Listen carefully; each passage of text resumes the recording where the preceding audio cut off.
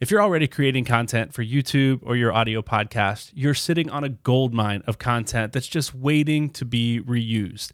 So in this episode, we're going to talk about the do's and the don'ts of repurposing your podcast content for social media.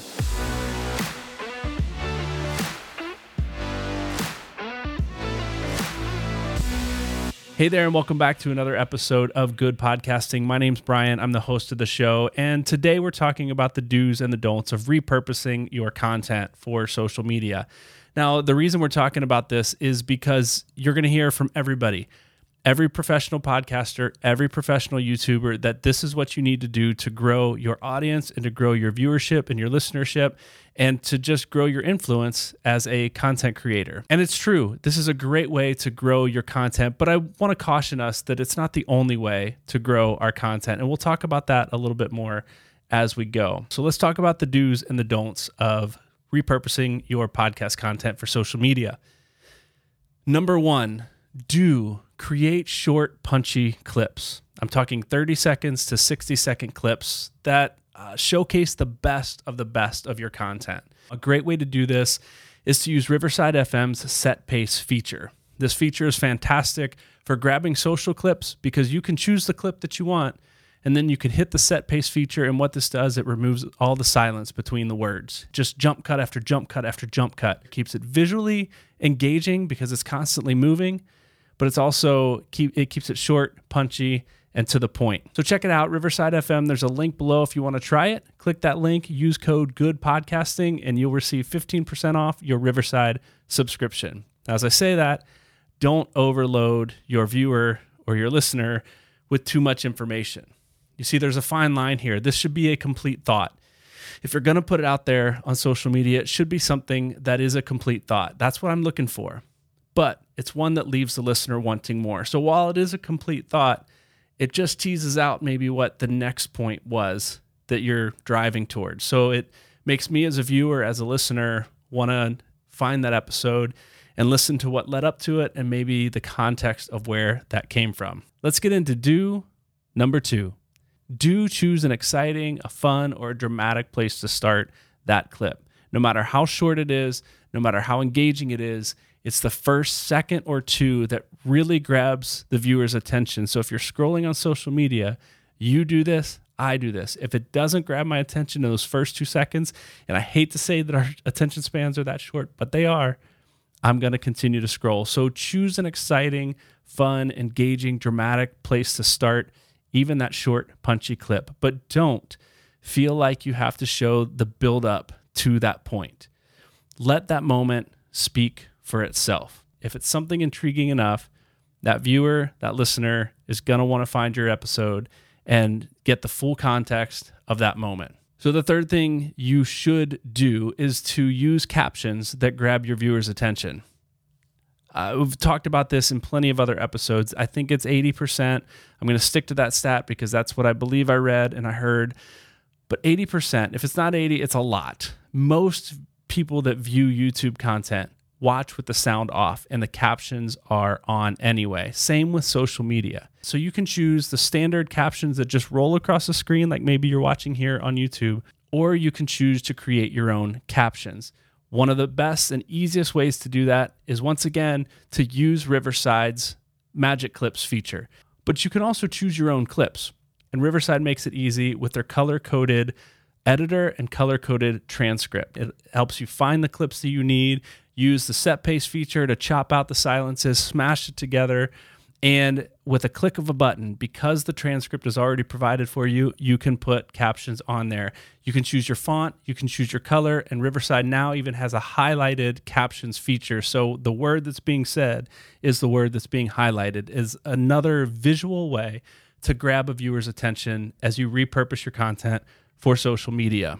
The next one is maybe a little bit, you need to put yourself out there a little bit more. You have to have a little more courage, be a little more brave to do this, but do offer snippets of your bloopers and outtakes and just how aggressively, I meant aggressively, or maybe some informal discussions that happen as you're recording, but maybe you don't intend them to be part of your episode. These are the things that show who you are as a person and not just a podcaster. Who are you when the camera's off?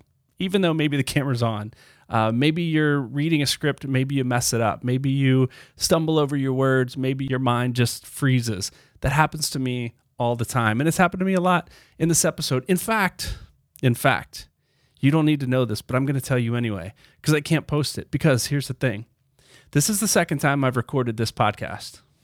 My camera was on, camera A, camera B, both were on. I forgot to hit record. So I did an entire episode, went to edit, and it wasn't there. So now you know the real story behind this particular episode. Now, as I say that, do post these outtakes and do post these bloopers, but don't, under any circumstances, share anything that's unprofessional or that could be potentially damaging or harming to your brand, your image, your reputation, but especially not someone else's brand, someone else's image, and someone else's person. If you have a guest on and you're going to post something that's a blooper and outtake, make sure you get their permission before you post. You do not in any way want to damage someone else's brand, image, or reputation because you chose something that maybe didn't cross the line for you, but for them, it did. So make sure you're at least posting something that's professional, gets someone laughing, but doesn't damage any reputations or images. For these last two, I'm going to kind of flip the script a little bit. I'm going to give you the don't and then the do following. So as you are choosing clips to repurpose for social media, don't do it like everyone else. Now, I know I've given you 3 or 4 or 5 or however many tips to do, and these are things, as I mentioned earlier, that I've learned by watching other people. They're foolproof, but there's ways you can do them that make them you, which is the do. Do be yourself. Do find a way to repurpose your content in a way that is true to who you are, it's true to your image, and it's true to the brand that you're putting out there through your video content or your audio content. Don't do it like everyone else is.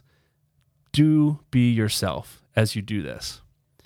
And finally, don't expect that this is the only way or the best way to grow your content. This isn't something that historically I've done a lot of and much less done well. These are things that I've learned by watching and engaging. What are the things that grab my attention as a viewer and as a listener to get to someone else's content? So there are other ways to do it, but if you lean into this 100% and this is all you do, is put yourself out there, self-promotion, too much self-promotion, maybe a little too much self-promotion if you feel me. What I want you to do is to comment and interact with other people's posts. Comment and comment and interact with other people's social media. It's the whole golden rule at play here. Do unto others as you would have them do unto you.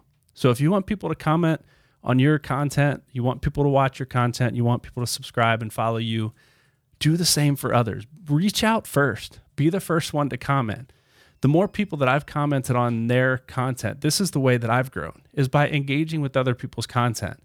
I jump on their stuff, I comment, I interact. They, in turn, are interested in who I am, the questions I ask, and so they watch my content, and that's how a lot of viewers have found my channel.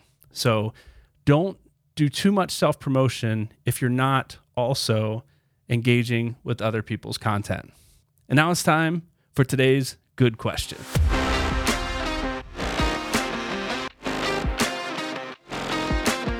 So today's good question is about the pre-production phase and how you set up your episode. And the question is this: how do you build out a script on a show without making it too structured? Well, I think there's a couple ways to think about this, to look at this. There's a couple ways to do it. One, some people are able to just be incredibly spontaneous, fly by the seat of their pants, and just have a concept of where they want to go and what they want to talk about on an episode and just follow through and carry it out. I personally find that a little tricky to do because a lot of this content is a little bit more technical, and I want to make sure that we're setting it up correctly. It's easy to follow for my audience. So I don't do much of that, but there are many, many podcasters that just have a concept and they roll with it. I recommend at least having some sort of structure. And again, the question is, how do you do it without sounding too structured? So a couple ways to do that is to just create an episode outline. have a few bullet points of some things that you want to talk about, the topics you want to cover, the questions you want to ask, the segments of your show, and maybe a few notes underneath those. If you can follow an outline fairly easily and just make it conversational, that's a great way to do it because it gives you an intro, a conclusion, and everything in between. You start at point A and you end at point B or C or D, wherever you want to go. You have it mapped out in an outline. Another way to do that is to just script out word for word your podcast episode. If you're just doing it on your own, this is hard to do when you have multiple people. But if you're just doing a podcast or video content like this, being able to script it out is a great way to do it. Now, it does take some practice. There is an art to be able to read from a script without sounding too robotic and sounding too structured. So you just need to practice. One way to do that, Riverside, I've talked about this in another video, has a teleprompter feature. So if you're recording from the webcam on your laptop, you can throw up the teleprompter with your bullet points or your script, and you're looking almost directly at the camera lens. The tricky thing with using a script, if it's not right on your laptop screen with the webcam, built-in webcam, is that where do you look? So if you have your script up on a monitor below your camera, above your camera, off to the side of your camera, your eyes are not looking at the camera lens. So there's two issues there. It might sound a little too structured, and you're not even looking at the camera. So your audience is just wondering what you're looking at, right? So a way to get at that is to use a teleprompter. You can put a teleprompter in front of your camera. I have one that snaps onto the front of my lens, and it's fantastic. I use it occasionally, not for every episode, but when there are episodes that I do script word for word, and there are some, I use the teleprompter. The ones I do script word for word are the ones that are much more technical. I want to make sure I say what I need to say it correctly, and say it in a way that makes sense for a beginner podcaster to be able to follow step by step. So the question, again, is how do you set up a podcast episode so it's not too structured? Well, ideally, you're going to have an outline or an episode script that you're going to be able to talk through, speak to the camera, and just have that conversation flow naturally. It does take some practice. It takes some time to get used to. But I would say the most important thing is knowing how you're going to open the episode and how you're going to wrap up that episode. What's maybe your call to action going to be? Or what do you want your audience to know, think, or do at the end of this episode? If you know those 2 points, you'll be able, with a little bit of practice and a little bit of time, to fill in the gaps and follow the journey from point A to point B, whether that's through an episode outline, fully scripting it out, or just by winging it. Do what works for you. If you're interested in a deeper dive on how to create a podcast episode, I did do another video a while back that if you're watching on YouTube, I'll link it in a card up here in one of the corners, and it'll navigate there. If you're just listening to this, I'll make sure I put it in the episode description so you can click that link, go to that video. I also included in there a downloadable link to a podcast episode template. So if you are interested in that, check that out, and I'll talk to you in the next episode.